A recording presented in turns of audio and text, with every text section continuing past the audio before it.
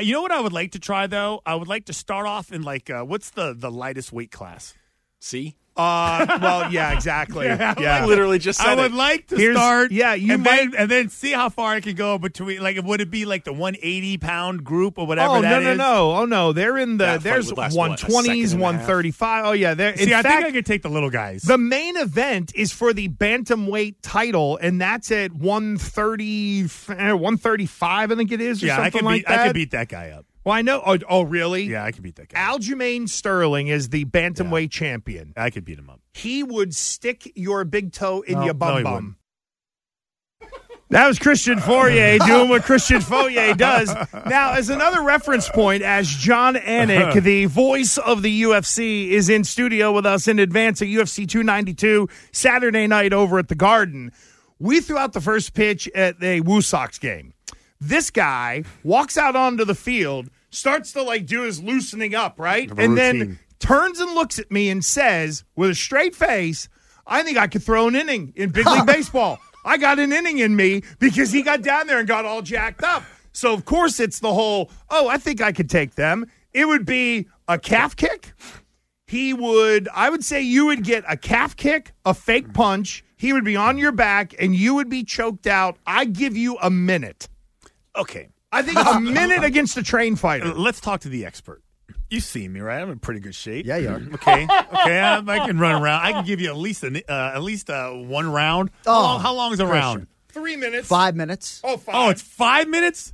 Yeah, I'd have to hurry up and get this done in a hurry. I don't know if I can last No, that you long. would be, yeah. So, how much? Go ahead. Well, you're right that size does matter. And if you're fighting a 135-pound man in an enclosed setting. And I'm 240. Yeah, I don't know how your hands are. I do know that you come from a family that has some wrestling chops. Yes. Your brother obviously was a decorated amateur in the state of California. So, but I think that Aljo's going to shoot for your leg, and I don't think your takedown defense is very good. And even though you're strong, you don't have any submission defense. I think Aljamain Sterling chokes you unconscious. Yeah, I agree. Totally. Number 88 in your program. I saw Number 1 and go to sleep. He looked really happy when we said it. He put you to sleep. He put you to sleep. Yeah, no, I don't think I would last very long. It's another level. And again, I love pro wrestling. I was at Brock Lesnar's first fight. That was the Patriots Super Bowl weekend in Arizona. So when Lesnar debuted against Mir, we were there covering it. I had a buddy at the time who was working on the production crew. This was even pre-you, Anik. And we drove up from Phoenix to go to Vegas, ate at the Mandalay buffet, stuffed ourselves, went to UFC, saw Lesnar lose, by the way.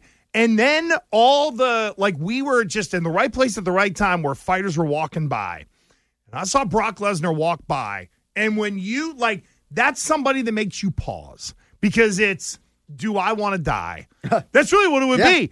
But you look at him and you see that. But in reality, Henry Cejudo at 130 pounds or whatever could do the exact same thing to people our size. Yeah, so it is interesting because do you guys ever see, how much crossover do you guys happen to see in UFC with former professional athletes, high-end NFL, NBA, well, probably not NBA, but whatever, you know what I mean? How many former fill-in-the-blank professional athletes try to make their way into UFC? Well, we've seen it in boxing more than in mixed martial arts. I mean, certainly back in the day, James Toney, the decorated boxer, fought Randy Couture and was unceremoniously disposed of on the ground, which many expected would happen. Le'Veon Bell, of course, you may recall, fought Uriah Hall in a boxing setting. It didn't go particularly well. But I do think, in a broad sense, it is far easier to become a professional athlete as a fighter, a mixed martial artist, than in any of these other sports, right? I mean, there are a lot of women and men, and especially on the women's side, maybe they go do a cardio kickboxing class when they're 16, and the women's game has just started to develop, and the next thing you know, 5 or 7 years later, they're not just in MMA, they're actually in the UFC, so it can happen pretty quickly. I don't have a huge appetite for a lot of the crossover stuff. Certainly Jake Paul has plucked off a lot of what my broadcast partner Dominic Cruz would call these wounded animals, right? Guys at the tail end of their UFC careers. I'd love to see him fight somebody who actually is primed and primal and a betting favorite to beat him. But generally speaking, I feel like the UFC has done a good job of keeping the circus acts out of our promotion. Is that part of the general philosophy, though, to keep it respected? Yeah, and I think recently with the Elon Musk, Mark Zuckerberg rumors, people thought that maybe the UFC and Dana White were stepping out of their lane a little bit in promoting that fight. I think that would have just been a special singular case. But, by and large, Dana does not want to do circus freak show fights. In terms of some of the crossover guys, though, to your point, like Greg Hardy made the transition. I know that, right? So there was Greg Hardy for a while, but also Eric Anders is a guy who played at Alabama, I think it was. Now, he's a little older. He's mid-30s, I think.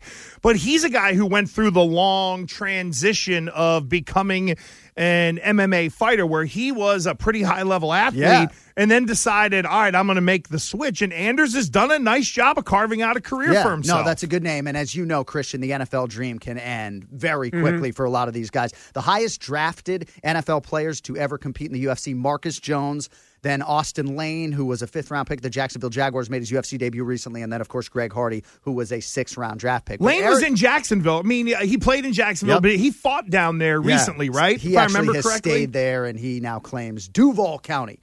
But Eric Anders is a guy who had a sack and a forced fumble in a national championship game win for the University of Alabama, but a guy who the NFL dream ended pretty quickly. And, he's had a lot of injuries and has put his body through a lot, obviously putting a mixed martial arts career and a high-level career at that on the tail end of a collegiate football career. Is that Musk, Elon Musk and Zuckerberg thing, is that going to be a thing, or is that kind of gone now? So Mark Zuckerberg is a martial artist. He is a Brazilian jiu-jitsu practitioner. He trains in striking. I do believe that at some point Mark Zuckerberg is going to take an MMA fight, whether it's an amateur fight or a pro fight. He's already started to compete on the amateur ranks.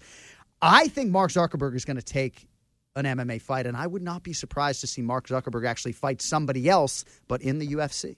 Oh, that would be amazing. Something. The voice of the UFC, Jon Anik, is hanging out with us in studio. UFC 292 is this weekend.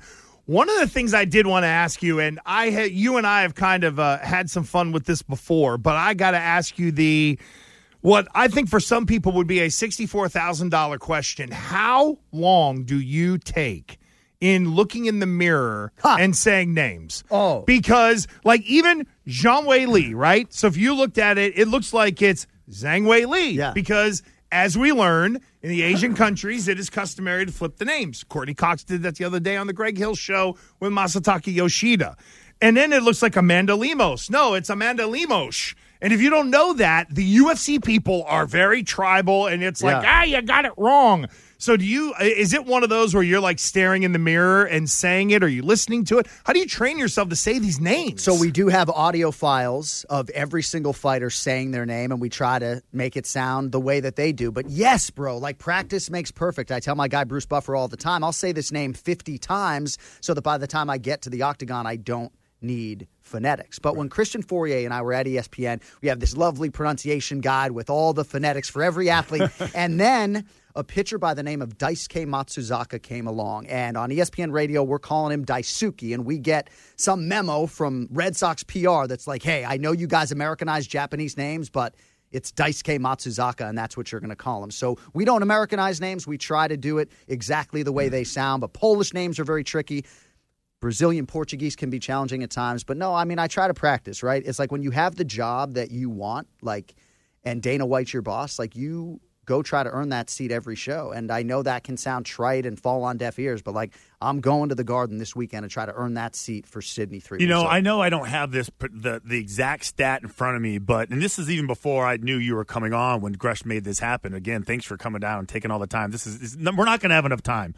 I wish you would have been here for 2 hours, but I actually saw like a whole report on the popularity of UFC, and they were comparing it to the NBA as far as ratings, Q rating, and all that stuff. And then UFC, it either matched it or surpassed it based on just the amount of eyeballs and the interest that is. And I don't think the NBA likes that at all. Right. Because of the arrogance that exists with that sport and this whole, here come all these fighters that nobody knows about, for the most part. They're not on Wheaties boxes. They're not household names. Yet people give a crap as opposed to the NBA. I don't know how you feel about that. So there are a few things at play, and it's a great talking point. But I left ESPN in 2011, and I didn't know if the UFC was going to be on G4. I certainly didn't know they were going to be on Fox. That was the wagon that I wanted to hitch myself to. Yeah, I wasn't getting a lot of football reps at ESPN, as you well know, but I just believed in this sport to such an extent. And there have been a few factors that have helped us grow exponentially domestically. Internationally, we've always been a huge deal, if I can say that. But in the U.S., right, the Fox deal laid the foundation for us to get a deal on ESPN. We get the deal on ESPN in 2019, and effectively everything changed there. Then you have a global pandemic in 2020. Every other sport shuts down except for the UFC. And Dana White and our brass was bullish in wanting to be the first show back, and we were. And so I think you have a lot of these sports fans who are sitting home idling with nothing to do.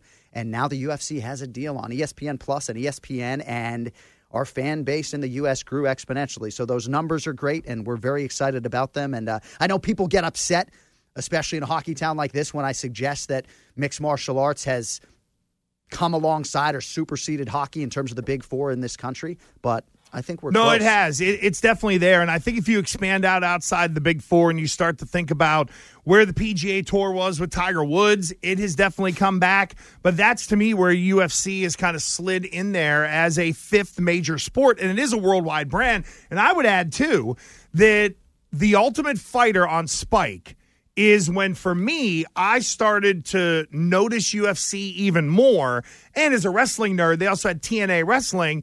And a lot of those audiences were able to grow and kind of cross over. There were some guys who wrestled in that Jeff Jarrett promotion. I want to say I'm trying to remember who it was, but there were Rampage Jackson actually was on there for a while. And I know Spike and Paramount was a big part of that. That was almost like the proof of concept. And that's when Fox was like, oh, no, this is a big deal. And then it kind of went from there. So I think that did it as well. And even that Ultimate Fighter franchise, I would say that, and the fact that Dana White was smart enough to build this UFC Apex to where when the pandemic hit, everything was in-house. Like, Fauria, they have this huge training facility that has like a mini arena in there. And I know it's not the big 30-foot ring. It's only a 25-footer, but it's enough to be able to create the action and get it done. And to your point, John, between that and, believe it or not, NASCAR, who kept racing, those were the two sports during the pandemic that really gained a bunch of audience just because they were accessible to people. And mixed martial arts, and you set it up well as usual, Gresh, was essentially on life support, Chris, in the U.S. in 03, 04, and Dana White and the Fertitta brothers had bought it a few years prior, and as sort of a last-ditch effort to try to get the sport to catch on, they launched the Ultimate Fighter in 2005, and the rest is history, right? 31 seasons in now, and we just did our first season on linear television on ESPN. So that cannot be discounted in terms of the mixed martial arts. So, speaking of the Ultimate Fighter, I know there's two Ultimate Fighter fights that are on this card. Will both of the coaches be in the house, or am I asking a question that is fair? That is a foul ball for Jon Anik? No, it's a good question. I can confirm that Michael Chandler will be in the building, and Conor McGregor, I think, is expected to be in the building. I mean, if we show Conor McGregor in-house at TD Garden, good Lord, roof's going to blow off the place. No but doubt. Yeah, at least right now it looks as though Chandler and Conor, the Ultimate Fighter coaches, are going to be in the building. Yeah. So, random question for me. Like, as far as the women's fight game, is that kind of slow going because of just the fact that people aren't used to women getting hit as often or as violently? Or is it just because there's not a lot of good fighters? So actually the women's game has blown up, right? So I was sort of suggesting earlier that it can maybe be an easier path to get in for some women because we just don't have the depth necessarily. But like Zhang Wei Li, who is competing and defending her strawweight championship this weekend, she's one of the best athletes in the world in any professional sport. So at the true elite levels, these mixed martial arts athletes, the women, are absolutely exceptional. I just think it can be easier to get into the UFC as a 135-pound woman versus being a 135-pound man. Dana White famously said, I don't know, 10, 15 years ago that women would never fight in the UFC. And of course, and then Ronda Rousey changed all that. Yep, exactly. Ronda Rousey and then Holly Holm and then it's Amanda Nunes who has kind of taken it to a next level. And then, you mentioned like Zhang Wei Li. That's another. But when you think of the UFC women's division, I still think there is what is kind of the landing spot on the weight classes, right? Is that unfair to say? No, I think Where do you fair. think that's going to settle?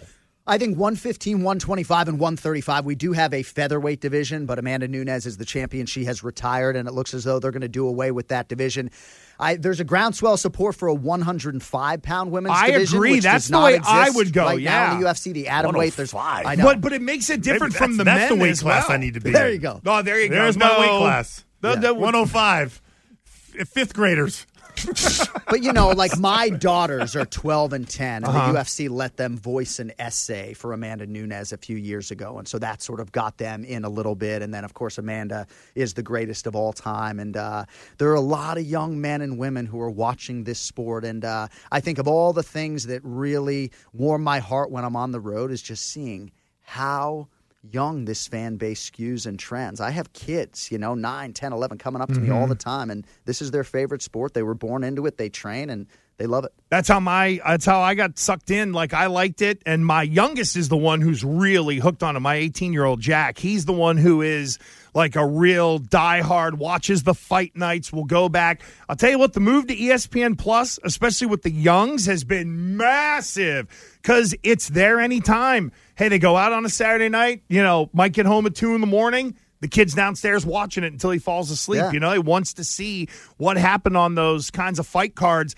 And that's, I think, the other thing, too, Christian, is it is as close to weekly as it gets. Yeah. I don't know. What are you guys up to, 48 weekends a year now? When you account for Dana White's Contender Series and all the shoulder programming, it's a ton. But I think we do 41 live events and 14 pay-per-views this year. And it's just a special live event. It's a special television product, and certainly the promotion cuts my check. So this might sound non-objective or sound like promotional hyperbole, but I do believe, and Gresh can speak to this, our sport is just less prone to duds. I mean, certainly we have some bad main events. We had a bad one in Nashville a few weeks ago, but more often than not, at the highest levels, this sport delivers. So for me, it used to be there was one Super Bowl a year. Now there are 14. The NFL has one, and we got 13 pay-per-views, and we got one Saturday night. Fauria, I can tell you this, that before the main card starts in the Garden, the UFC does this at every event before the pay-per-view. You will hear Baba O'Reilly, and as soon as you start to hear the first couple of chords,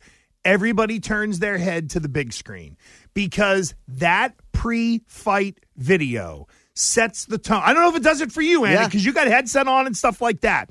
But if you're in the building and you start to hear that song and you look up on the screen and you see and there are a lot of current fights are mixed in there as well, it sets the tone in a way that is different from any other event that I've ever been to or covered, and that includes Super Bowls as well. With Super Bowls, there's like that anticipation to kickoff, but that pre-fight video before the pay-per-view starts, everybody sprouts wood in that building. And, part of my goal coming in here today was to at least raise the eyebrows of one Christian Fauria. And now this dude's trying to get someone to go to the Zach Brown Band concert with your wife so you can go to the fights. Is that right? That would be the key. He's not. He's going to that stupid concert. All right. Yeah, his wife's not going to let him out. I wish it was. I would go. I'm not kidding. No, I know. I have no interest before this, but now I give you my fifth seat. You can come sit with me. He's always got an extra one, too. I do. Because I'm smart. Because you never know who's going to want to go. See, I think with the other head. That's my problem. Oh, sweet Jesus. That's your cue to go to All right, there we go. Because you got some questions. On that note, well, I got one big one, and we're also going to slide John's evil twin brother in here as well so people can get a good look at Jason because he's a big fan, big listener, and all that stuff.